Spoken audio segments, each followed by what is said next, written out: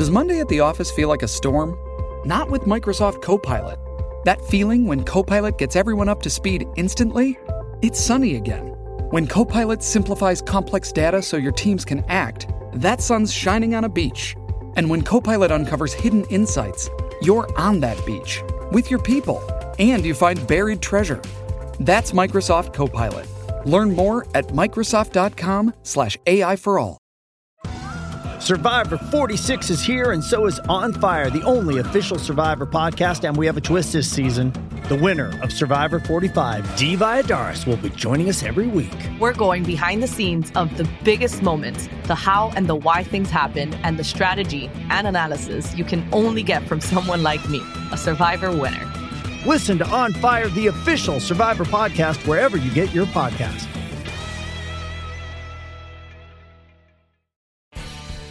Welcome to an HBO podcast from the HBO Late Night series, Real Time with Bill Maher. Start the clock. Good afternoon.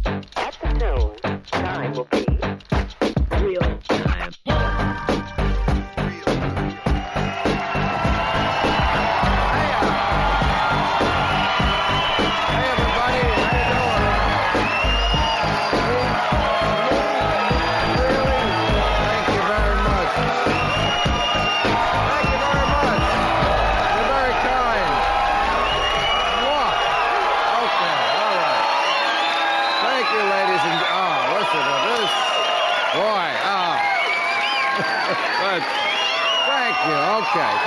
Thank you. Boy,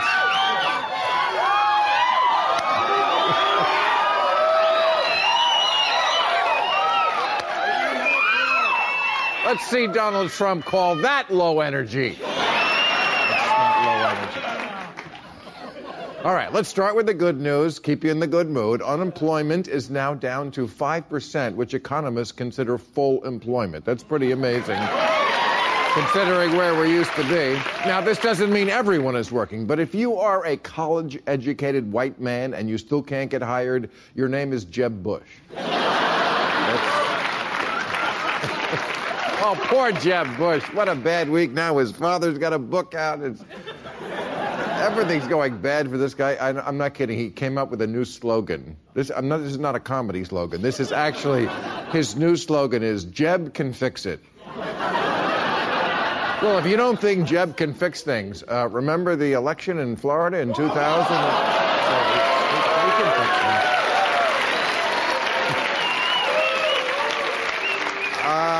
Well, speaking of elections, this was election week. Off year, not many places, but still a good indication of what's going on. Bad week for liberals. Weed legalization went down in Ohio. In Kentucky, they elected a teabagger governor who's going to try to repeal Obamacare there. In Houston, equal LGBT rights went down the drain. Bad week for liberals. What is next? A kale shortage?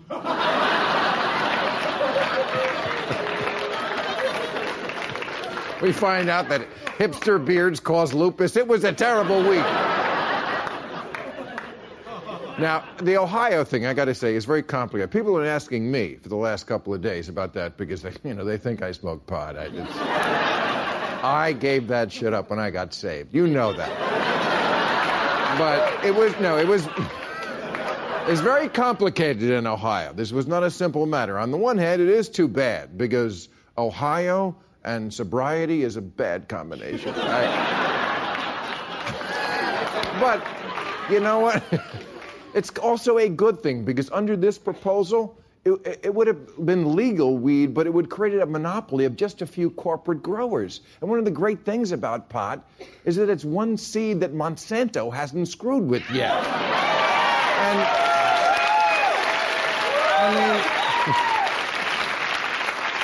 once corporate America gets a hold of it, they're going to put sriracha sauce on it and wrap it in bacon. I don't want that. Now, in Houston, Republicans in Houston got voters to vote against this LGBT equal rights bill by calling it bathroom ordinance. Yes, they scared people into thinking that it would allow men dressed up as ladies to go into a ladies' room and listen to Texans pee. And now we can't do that. So there go my holiday plans.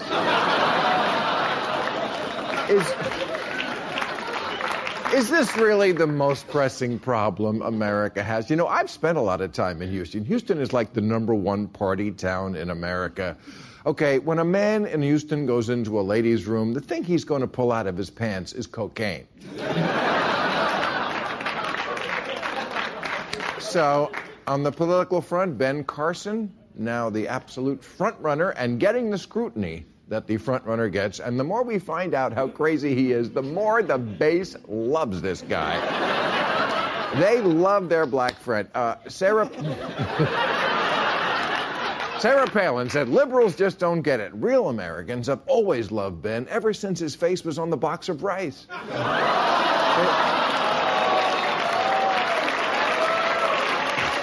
He doesn't understand. But I gotta say, of all the crazy shit Ben Carson has said, his latest is a doozy. Ben Carson now saying that the pyramids, you know, the actual pyramids in Egypt, not the Vegas one, the actual pyramids in Egypt, not tombs for the pharaohs, as every archaeologist in the world says. No. Joseph, in the Old Testament of the Bible, he says, he built the pyramids to store grain. And made the Egyptians pay for it. By the way, just to get clear, okay, the pharaohs, real. That actually happened. The pyramids, real. You could actually see them. Joseph, character in a comic book called the Old Testament. Joseph, yes.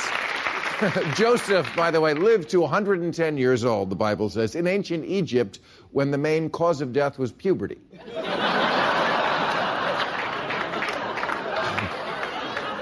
The real seventh wonder of the world is how Ben Carson never got out of medical school. So, now, the other big story this week, I'm sure you saw the Russian airliner that was brought down over Egypt in Sinai. Right, okay. Now, they say it's probably ISIS who did that. That is one theory that brought down the Russian airliner.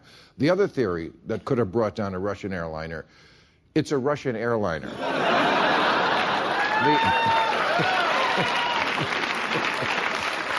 They recovered the black box and there was an empty bottle of vodka in there. But Ben Carson has a theory. He said the plane was heading for the pyramids. They had to protect the grain. All right, we got a great show. We have Anthony Weiner, David Frum, and Jillian Melker. And here a little later, we will be speaking with Quentin Tarantino, who's backstage. But first up, he was MSNBC's first star. He is also one of the great sports analysts of all time. Keith Olbermann is over here. There he is. How are you, sir?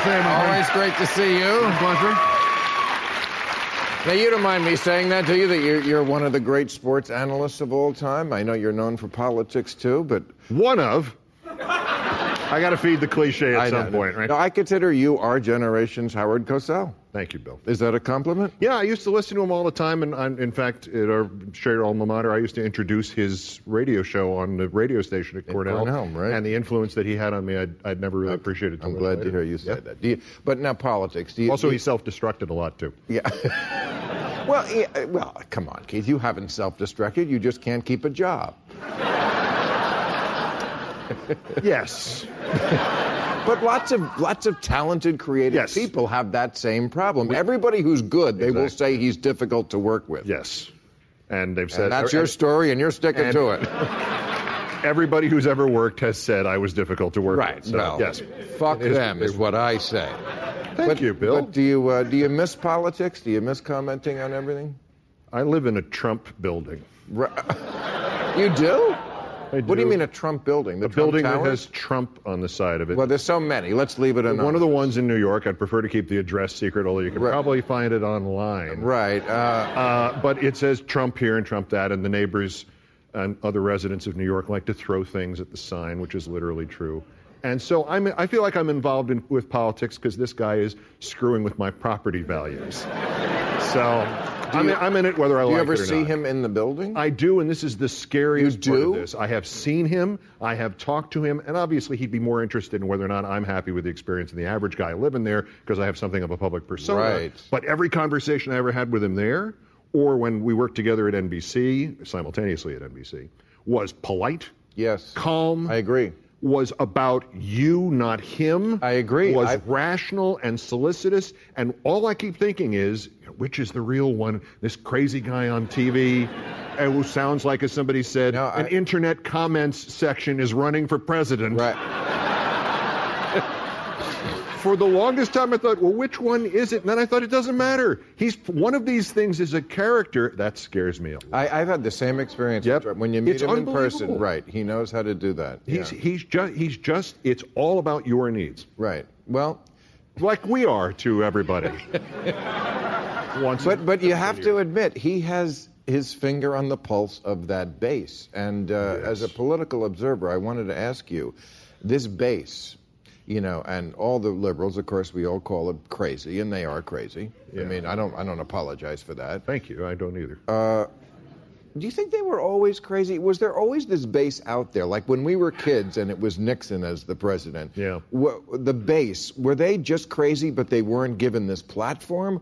Or did they become crazy? I think if you go back through history, there's always been a 20, 25% part of the population will do or support the nuttiest thing you can imagine. I mean, you know, who John Birch. John Birch. They used to call it, right. right. But how Yeah. about 1940, the Republicans said, we're not getting involved in this thing in Europe. We're not doing any of that. We're never going to be involved in that. Those people are on their own. And, you know, in 1864, the Democrats were willing to let the South go and settle the Civil War. So there's always a nut job constituency out there, and that's the point about what's going on now. When you watch the debates, you say, "Oh, now Carson is ahead of Trump in the polling." The greatest Twitter account is the Washington Post past frontrunners account, which every day puts out who was leading in the polls at this stage of the 2003-4 cycle, Right. 2008-9, 2011-12. The leader in 2003 among the Democrats at this point, having just taken the lead from Wesley Clark, was Howard Dean. The leader in 2008 among the Democrats, Hillary was up by 20 points. Rudy Giuliani was still up by 10 among the Republicans. And in 2012, Herman Cain was the leading Republican at this stage, having wrested away from the lead from the guy who obviously would never be heard from again, Mitt Romney. So this is nut job season. This is base season, and they're trying to find if they can possibly find a way to get to the nomination. That's true. On the other hand, everybody always said that Donald Trump was just promoting himself. I always said absolutely not. Yeah. I always thought he was sincere about it, and now I'm glad he's borne that theory out. Yeah. What's interesting to me about Donald Trump is the way he is able to, well, I guess Republicans do this routinely, put out an idea that nobody's ever heard before as if everybody should already know it. Right. Like, you don't talk about America's foreign policy when you're in England. Oh, yeah, right. That rule that we never heard of before. Well, those are actually the rules of the Trump condo boards. I don't know if that's what he's running on. I mean, you're all supposed to have memorized them. And now his things are like, you know, I'll be a great president because I'll make great deals. Yes. Like he's America's personal shopper or something. When did that... He comes in there, it's like, how are you going to do it, Mr. Trump? Volume, volume, volume. But if you notice, this is where I think that why the air might be coming out of that thing, because in the last debate, he didn't make any headlines because he didn't do any of that stuff. When they said, well, how are you going to improve the economy? I'll get jobs from China, I get jobs from Mexico, and by that I mean, from Mexico we will get jobs, and then from China we will get jobs. And so that's how we will get jobs. Next question. Right, That's a great strategy. And then most of the reporters go, thanks. Yeah, thanks. Here's my microphone here. Oh, here's my microphone. Thanks. He also says he will make Mexico and China behave like they're a supermodel at a party who's had a few too many drinks. Right. He doesn't realize that they're sovereign nations. Well, then he's going to marry them. Right. Well, you bring out the best in me. Or the worst. Or the worst. So, now, MSNBC, there's a big debate tonight on your former network. Could you spell that again? MSNBC. Okay, thank you. Rachel Maddow is hosting the three Democratic candidates, probably just happened a little while ago. Yeah. So, What do you think? What happened to MSNBC? Was it you leaving? Is that why they went down the drain? Because they seem to have fired most of the people who work there. They can't get ratings. Is this a liberal conservative thing that Let me get up on the cross here and say yes, it was my leaving the deal. I don't know, and honestly, and you've never heard me say this, it would be unfair to my friends who are still there for me to speculate as to what happened specifically there. But there is one point that I think is valid, which we just saw at my most recent second time I was their employer, ESPN, for instance. They're victimized by cord cutting, as they say, where people are not. I know they're not watching. They don't have cable anymore. They get everything they want online. And of course, liberals are going to be first in that because what are we talking about in a meta sense? We're talking about new technology. So it's science.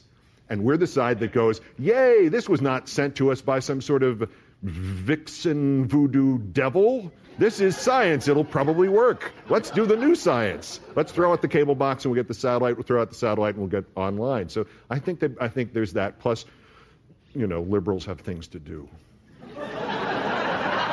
No, it's true. I know I do. I got to go talk to a panel. Always great to see you, Keith Olbermann. Pleasure. We missed you. I know you'll be back. All right, let's meet our panel.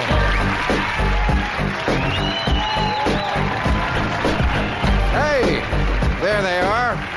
Okay, he is the former speechwriter for George W. Bush, who is now senior editor for The Atlantic. David Frum, our most frequent guest. She's a reporter for the National Review and a senior fellow at the Independent Women's Forum. Jillian Melchior, how you doing? Hi. Nice to have you on our panel for the first time. And this guy, the former U.S. Congressman from New York, in his shirt sleeves, Anthony Weiner. Now you look like you're in campaign mode because you got the sleeves rolled up. Yeah, I'm ready. I'm going to fight someone tonight. That's what I'm going to do. That's what we loved about you. You were a fighter. Okay. So let's go with the big news today. What I like about doing a live show on Friday night is that sometimes people in government think they can do a news dump on Friday, because that's when you tell the news that you're afraid that people might not want to hear. President Obama today, I loved what he had to say. Keystone Pipeline, dead. Dead. And I thought, from a liberal's point of view, this encapsulated all the debates we've been having. He calmly gave all the facts, like it doesn't cost any jobs. I have actually created more jobs here, like 35, than the pipeline would have created. Gas prices are $2.22 a gallon. I remember when Newt Gingrich had $2.50 on his podium. Remember when he ran everywhere like, let's get it down to $2.50. It's below. Independence, energy independence, okay, doesn't affect that. And yet the Republicans hated it. Why?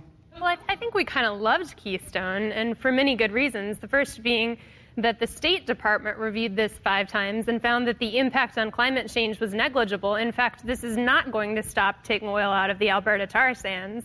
It's just going to make the transportation of it more carbon intensive. It's going to get to the market somehow. And I think the other reason is that we're looking at things like the Lac-Mégantic disaster, where a train derailed, exploded, destroyed half a town, killed 47 people.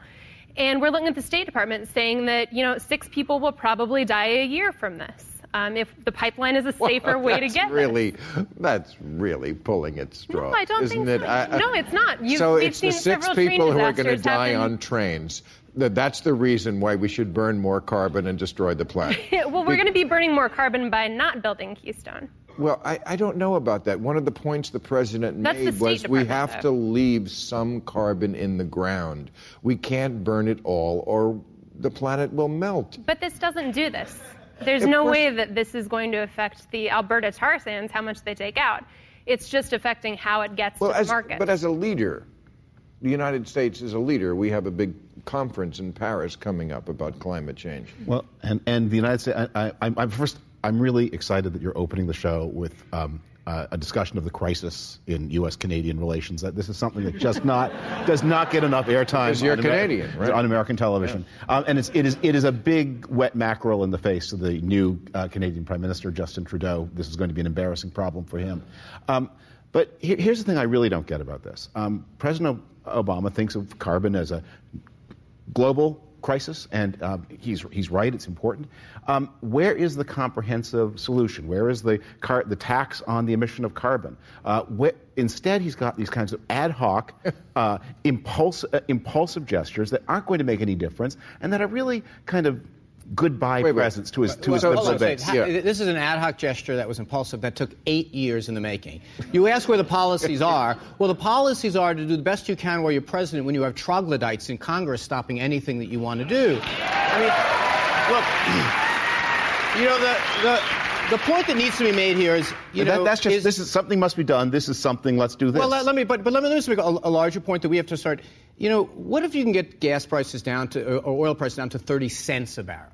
We have to realize that notion of trying to make it easier and easier and easier and less expensive for us to use these fossil fuels is part of the problem. And I think part of being a leader is to say, you know what, I'm not going to facilitate that anymore because ultimately it's killing our planet. And even if you say, well, someone else will do it. No, well, I want to hit on this because I think it's a little bit insane, frankly, to say that we don't care about energy prices. If you look at who spends money on energy prices, gas, electric bills, all of these things, it is disproportionately affecting minority and low-income families. A larger portion of their paycheck goes to this. Right.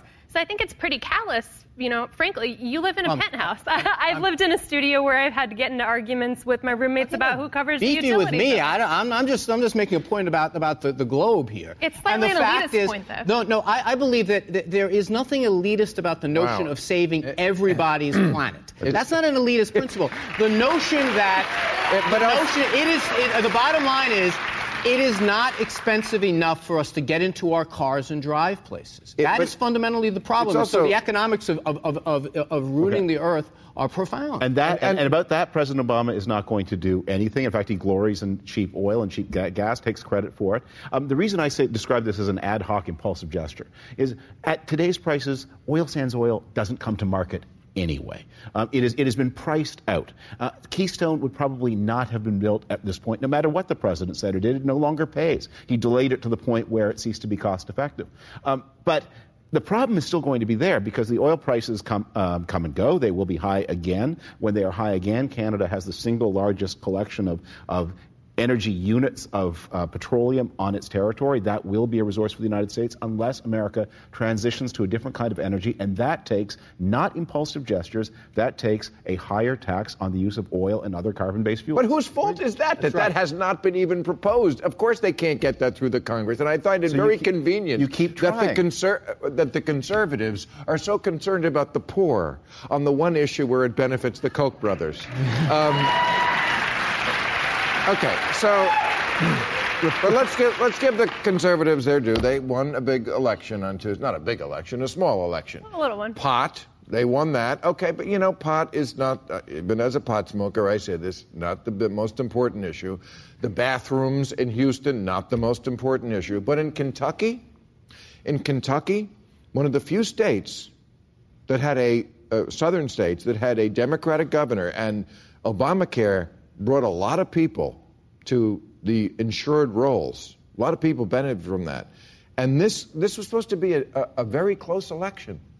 And yet the teabagger governor walked away with it because the liberals just didn't show up.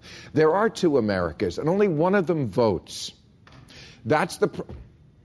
They were like, yeah, we're liberals. We're applauding for being bullshit. Okay. But really, when people say government is broken, people are broken. Because, you know what, I get it. Not coming out to the polls because you don't care what happens in the bathrooms in Houston. But when it's your health, this is a life and death issue. No, it's totally the case. What we learned on Tuesday, once again, is Republicans are fired up about throwing people off insurance rolls. That's really gets them animated. And our side, you're exactly right. We do a terrible job, especially in these off-year elections, especially in places where you have moderate Democrats running. We do a terrible job of turning out. Now, I don't think there's anything that really connects those three things. But I have to tell you, before Republicans cheer too hard about the success in Kentucky, if this governor goes ahead and does what he says he's going to do and shut down the Obama exchange, it was a very successful one in Kentucky, you are going to finally see the Republicans say, uh-oh, Now we are going to really turn people where they would turn people away, because we're going to start acting on this notion of rolling back Obamacare. And you're going to have millions of people, maybe not millions, but hundreds of thousands of people in Kentucky who are going to lose health insurance because of that decision. It is going to have ramifications around the country, ultimately in a good way. But explain to me the person, the liberal or the Democrat, who has this Obamacare coverage. And, okay, now my copay for my diabetes is $20. And if it gets repealed, it'll bankrupt my family. But I can't find time in my schedule, my list of errands, to go out to the polls on Tuesday and vote against this guy. That I don't get. I don't get it either from that perspective. But what I think is there's a real urgency among Republicans to get out and vote. This is something that they didn't support to begin with. And then I think, this is a big government issue. We're looking at in the last year what happened with the VA.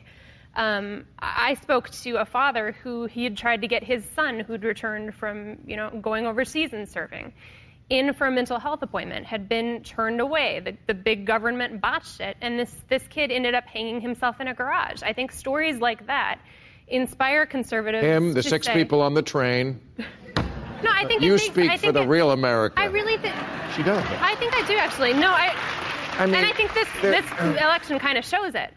But on that note, I think that there is concern about big government. I think there's concern about it not handling healthcare well. We couldn't even get healthcare.gov out quickly. We finally got it together. I speak for that part of real America that comes from Canada. But whether you like it or not, the answers they've come to, Republicans have spent the last 7 years agonizing over what is wrong with our party. So I'm more probably on the left-hand side of the Republican Party. The Tea Party, whatever you think of it, that was a critique of the way Republicans had done things. Democrats do have this problem, and it doesn't help to blame the people who don't come out. Why don't they come out? Between 2008 and 2012, President Obama dropped something over 3 million votes. Only about 900,000 of those votes went to the Republican. The rest just didn't come out at all. Isn't the question not what's wrong with you people? What's wrong with us? Why don't we get them excited? And that kind of conversation the Republicans have had very rancorously and not always constructively, that's a conversation that Democrats would do well to have. In fairness, things that people are against always animate them more than things that they're for. Yeah. And there is a sense among many progressives and many Americans that this system is not on the level. We go out, turn out for elections, and then we turn to Washington to then act on what we voted on, and nothing happens. If you want to really solve problems in America, you don't turn to Washington. A lot has happened. President Obama's level got frustration. No, but I'm just saying. So it manifests itself with the right saying throw the bums out, and the left is kind of like, what does it matter who we put in? Nothing gets done in Washington anyway. President Obama has passed more stuff.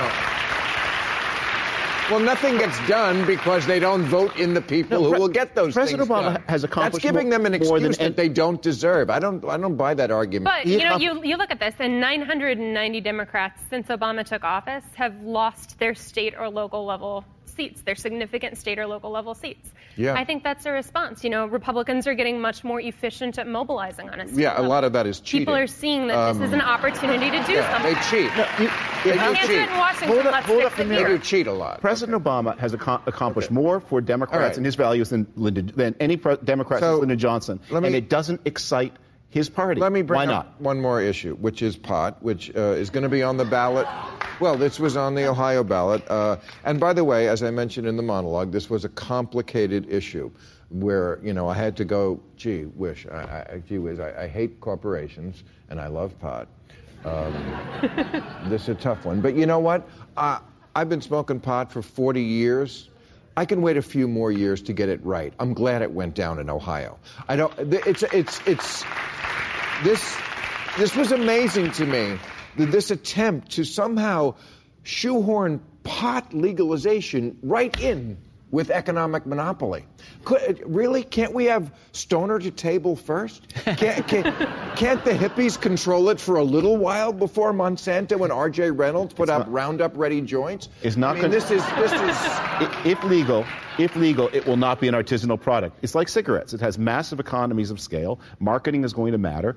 It is going to be, if ever legal, a giant industry with very low levels of commercial ethics, and it will advertise to younger people because that's how you have to get people starting. So if you don't like giant corporations, get ready, because you're about to have one of the most cynical giant corporations of them all targeting in some of the worst ways if this product is ever legalized, which I hope it will not be beyond the states that have already done it. I'm pretty pro-legalization. Great. Yeah.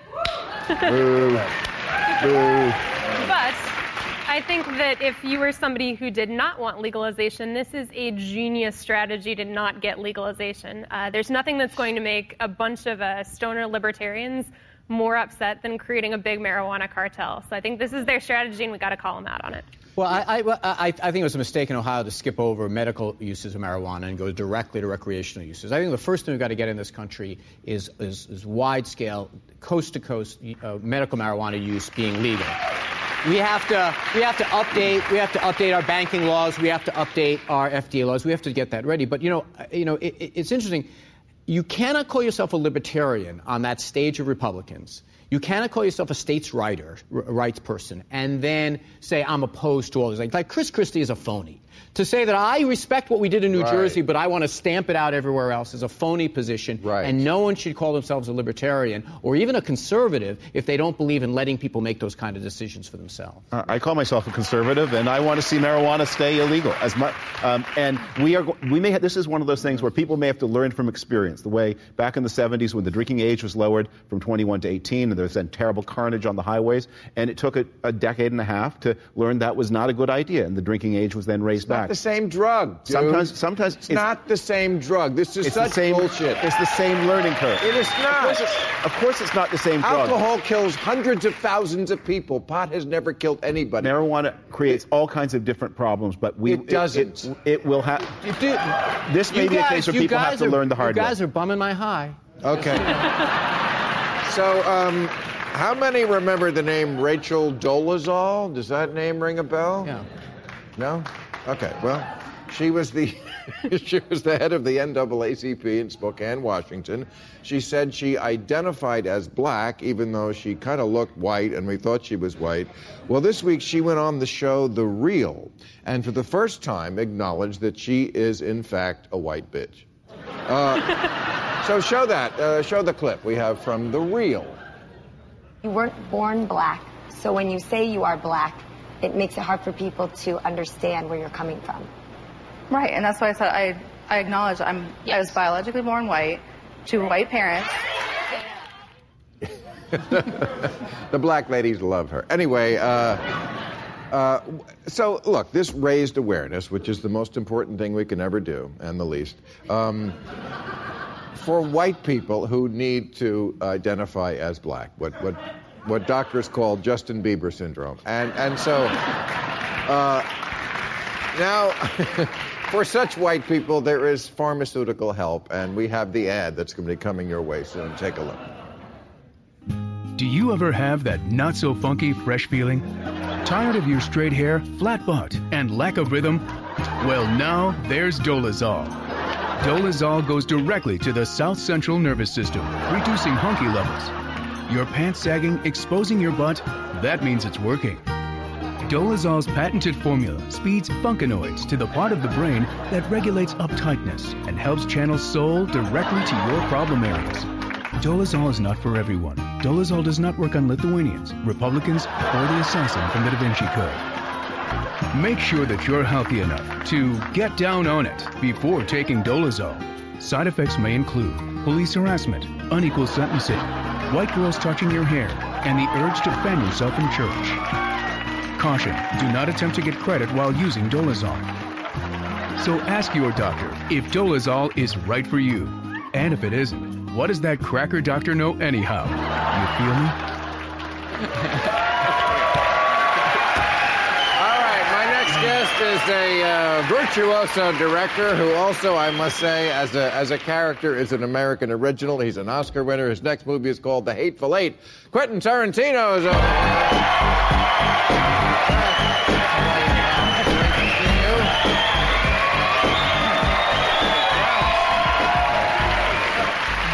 Look at that.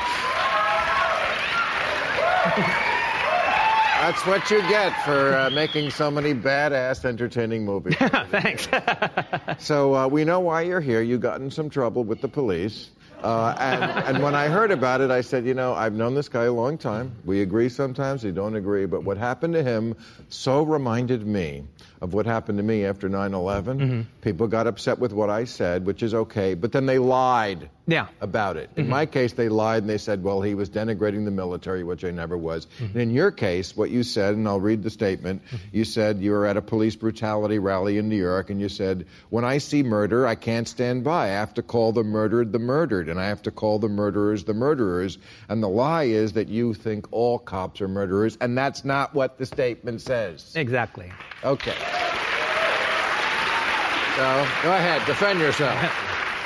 Well, yeah, I mean, these unions are coming out there, Patrick Lynch and everybody, if they were saying what I said and they had a problem with that, well, then now we're actually talking about the problem. Right. All right, but they're not dealing in a fair issue. They're saying that I am a cop hater, which is slander because I didn't say that, and they're implying that I meant that all cops are murderers, and I wasn't. But the thing that's really sad about it is we actually do need to talk to the cops about this. We need to get to the problem. We need to bring this to the table.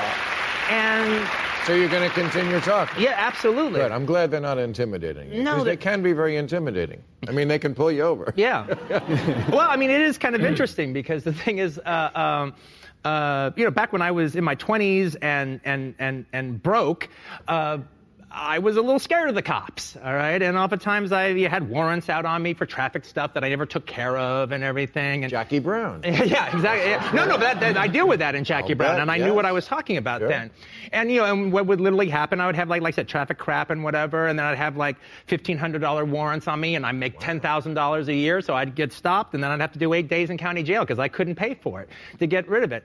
But since the last... You were really not successful. Yeah. Oh, yeah. Oh, yeah. No. I never realized how much of a loser you were. Oh, yeah. No. In my 20s, I only worked for minimum wage, and if you only work for minimum wage, you make $10,000 a year. I had the same experience. I know you did. I know. So it's interesting. There's But it is actually interesting, though, to now all of a sudden I'm looking in my rearview mirror again. Right. I'm seeing the bubble gums again in a way that I haven't thought about in 20 years. Right. So I saw on the news last night there was a police incident in February in Pennsylvania. Mm-hmm. A female police officer shot a guy, tased and shot a guy, and just was acquitted. I thought we would show this footage. I had not seen it before yesterday, so roll this.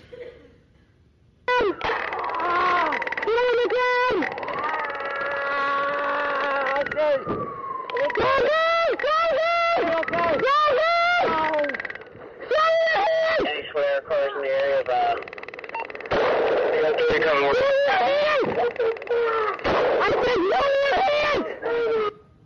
It's horrible. Oh my God. It's so disturbing. I mean, the two shots you hear at the end are bullets. Before that, the sounds you hear are But you actually even hear the guy say, he gets shot and goes, "What the fuck?" Right.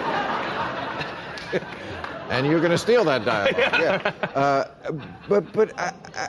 I mean, there was no reason to shoot this person. I mean, we're not saying all cops are murderers. Of course not. Of course not. But this one is. Mm-hmm. This is murder. The guy is on the ground. She's like, show me it's very hard to show someone your hands when they're being shot with 150 million watts of taser volts. Mm-hmm. So then she shoots him. What danger is this police officer in? And the hysteria in her voice. Mm-hmm. I don't understand about the cops. They want us to think they're so brave, and then they don't always act brave. Well, it's funny. That's not brave. I mean, look. Okay, just use a crazy example. All right. Okay. In today's world, if you got into some sort of altercation with, we're around the same age. So think about back in the 70s or something. If you got into an altercation with a cop, and I'm not encouraging any kind of altercation with cops, obviously not. You could get killed doing that, all right? And you could get killed doing that. Right. And it's not about that. But just use it as a crazy example. Say you got into a scuffle with a cop and you ended up punching them, all right? In today's world, you'd just be shot for that. I mean, absolutely shot. If you grabbed their baton, you'd be shot. You'd actually be shot for that. Now, when we were kids in the 70s and we watched Adam 12, they got into fights all the time, and they didn't just take out the guns and shoot people. When you watch The Rookies, they got into fights all the time.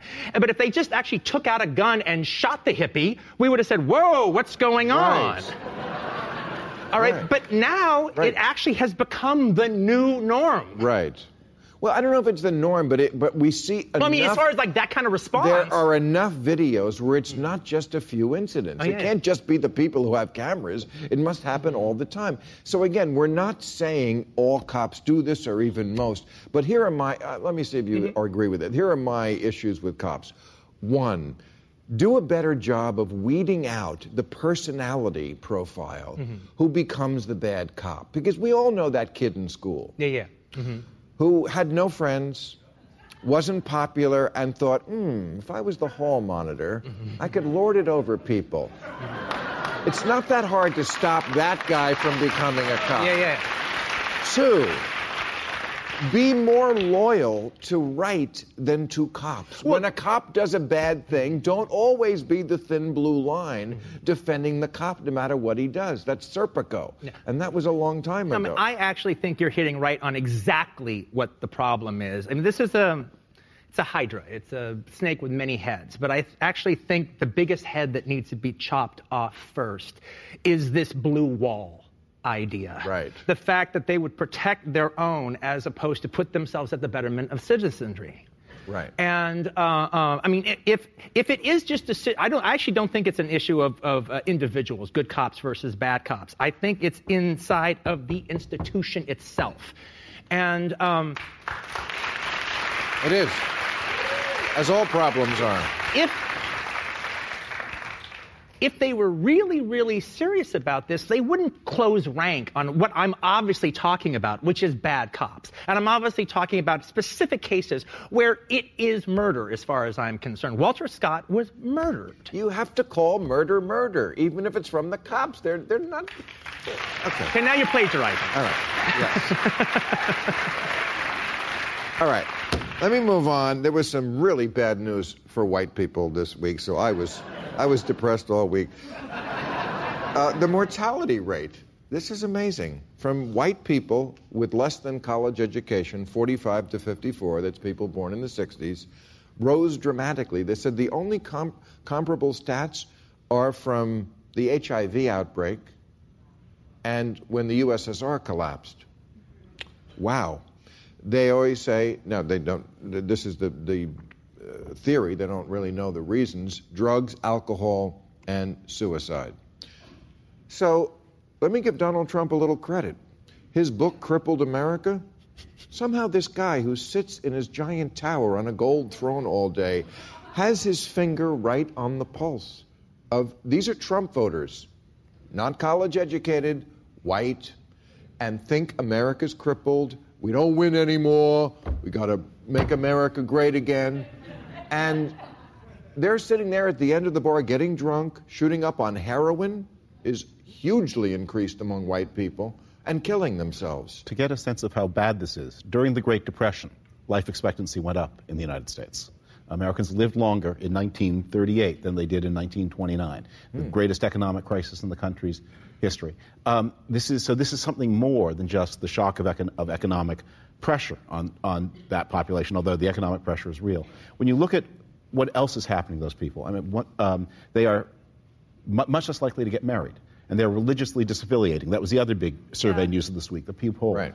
And marriage, non-marriage, and non-affiliation. We don't know if these people are religiously disaffiliated. Actually, on that, I spent some time looking into it because I found it fascinating that the Pew study and this study come out at the same time.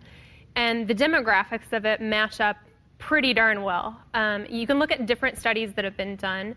Non-religious are more likely to participate in drugs. Non-religious, Thank God. Yeah, well, pot, yes, but heroin, no.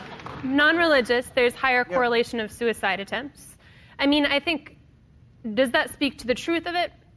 I don't dispute Maybe that. not, but I do think that's a correlation that we have to pay attention to. There's a sense of despair, there's a sense of hopelessness, and I think that is in large part because white America is losing its religion. It's also a large part because of the economic policies of Ronald Reagan that have been followed through for all these years. I think it's more, I don't think it's because people are less religious, although I will concede your point. Yes, people who are religious very often put their head on the pillow at night with a lot greater ease than those of us who know that nothing's going to happen when we die. It's not what matters. What matters, and Julian's absolutely right about this. When you look at, and there's a lot of the studies on religion are kind of tentative, and so you have to be careful. But it's religious affiliation more than religious faith that seems to make the difference. It's being part of a community. People kill themselves because they feel alone and no one cares. And then when there's a shock, like bad economic news, and if they're not married, they don't have structures to help them. And this began the most intense period of this rise in mortality is many years after President Reagan left office. But it's an accumulating problem. And the policies are the same. Yeah, and also, can I read the quote that from two Princeton professors who did this interesting study? The preferences of the average American appear to have only a minuscule, near zero, statistically non-significant impact upon public policy. And you can go down the list of issues, like legalizing pot, most people want now, minimum wage raised, all those kind of issues. Doesn't matter. Doesn't matter what the people think because it's an oligarchy now. Don't you think that has something to do with it?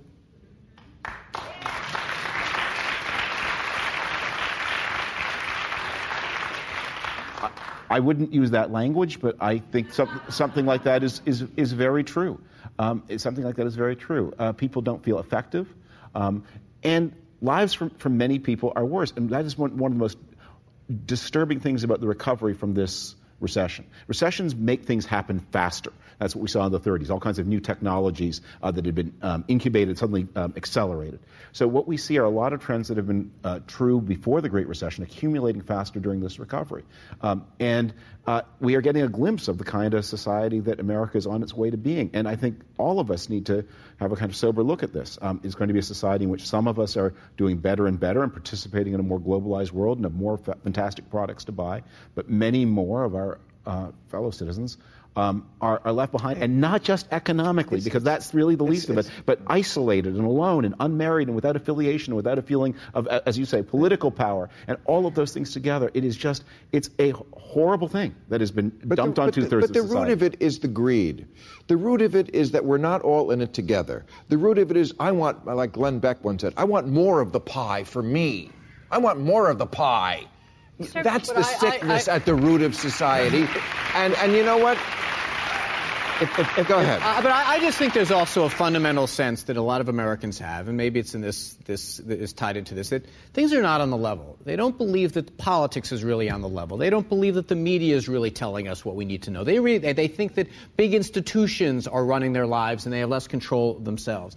And that is a political failing. I don't think you can lay everything at the feet of politics, but it is a political failing, and it's being reinforced by one side of the political spectrum that has us at war with one another, that says it's that guy that's doing it to you, it's the Mexicans that are doing it to you, it's these guys, it's these liberals that are doing it to you. And the more you reinforce that, the more people start to believe it. You can't turn this into a political commercial. That's just not helpful. I don't think anyone ever killed themselves because they felt that they didn't like what was going on in Washington. They kill themselves because they feel alone. No, but what went on in Washington the conversation is getting skewed, though. When you have a group of people in the political scene who are benefiting by having the conflict among us, yes, I think it is isolating. And I don't think, by the way, the progressives talk like that.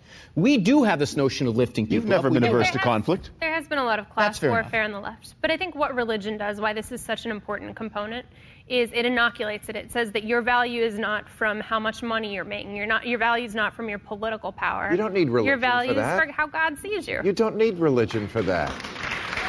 I don't have religion. I have that. Yeah, but you're super successful. Don't. Yeah. Thank you. But you're an attractive man as well. But I'll talk to you after the show. Right now, I have to go to New Rules. All right, time for New Rules.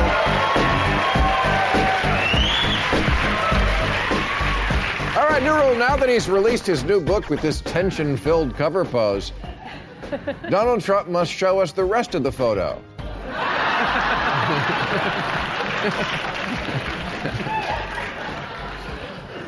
New Rule, this man must be congratulated for taking a stand in life. Some are called to fight injustice, others to defend their country, but a rare few are called to make sure Caitlyn Jenner pees standing up like he was born to. Now, whatever your name is, sir, I'm going to guess Dale. It is my honor to present you with the first inaugural Urinal Cake of Freedom Award.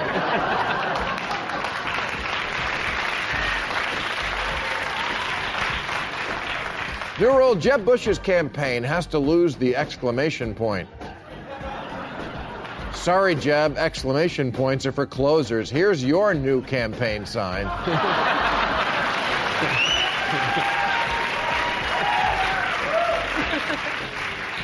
New rule, since Hollywood keeps making movies about flawed but brilliant chefs, mountain climbing, and Steve Jobs, even though no one goes to see them, they have to combine them into one huge bomb called Eat It, Steve Jobs' Restaurant on Mount Everest.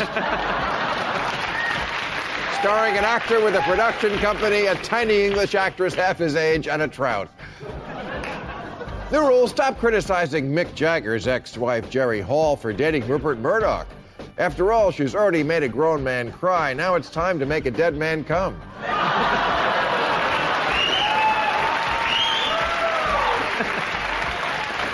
And finally, new rule, if neurosurgeon Dr. Ben Carson really believes that somebody with zero governing experience is qualified to be president, he must first let someone with zero medical training operate on his brain.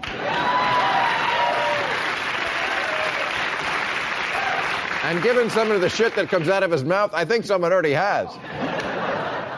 Now, if you're following the presidential race, you know that 2015 has been the year of the amateur.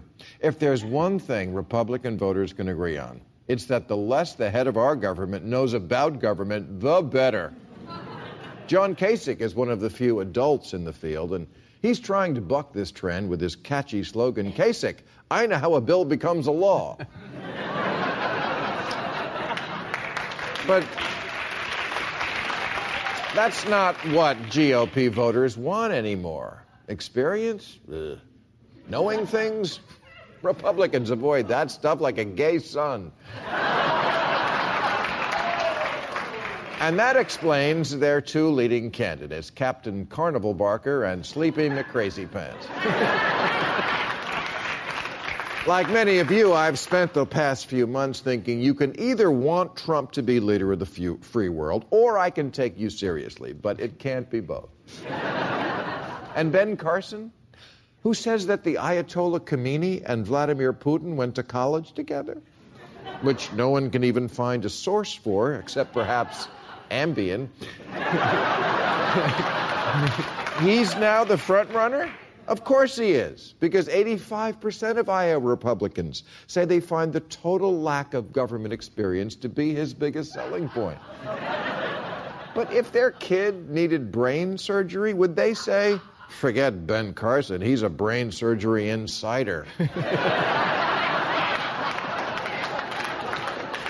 Where else in life does anyone ever apply this thinking? When their toilet is broken, do they say, get me anybody but a plumber? The shit's about to back up in here. What we need is an outsider. So,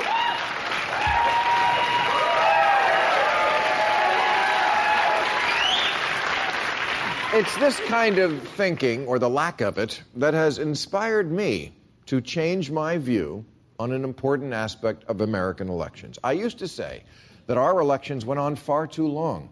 But you know what? No. Americans are dumb. They need extra time. I used to think we should do it like the British, where an election takes 5 weeks. Or France, where the official length of the campaign is 2 weeks. I've been to France. It takes that long to get a waiter to notice you. And these are people who will spend 3 days shopping for a cheese that goes with pears. Their idea of a fast food is a snail.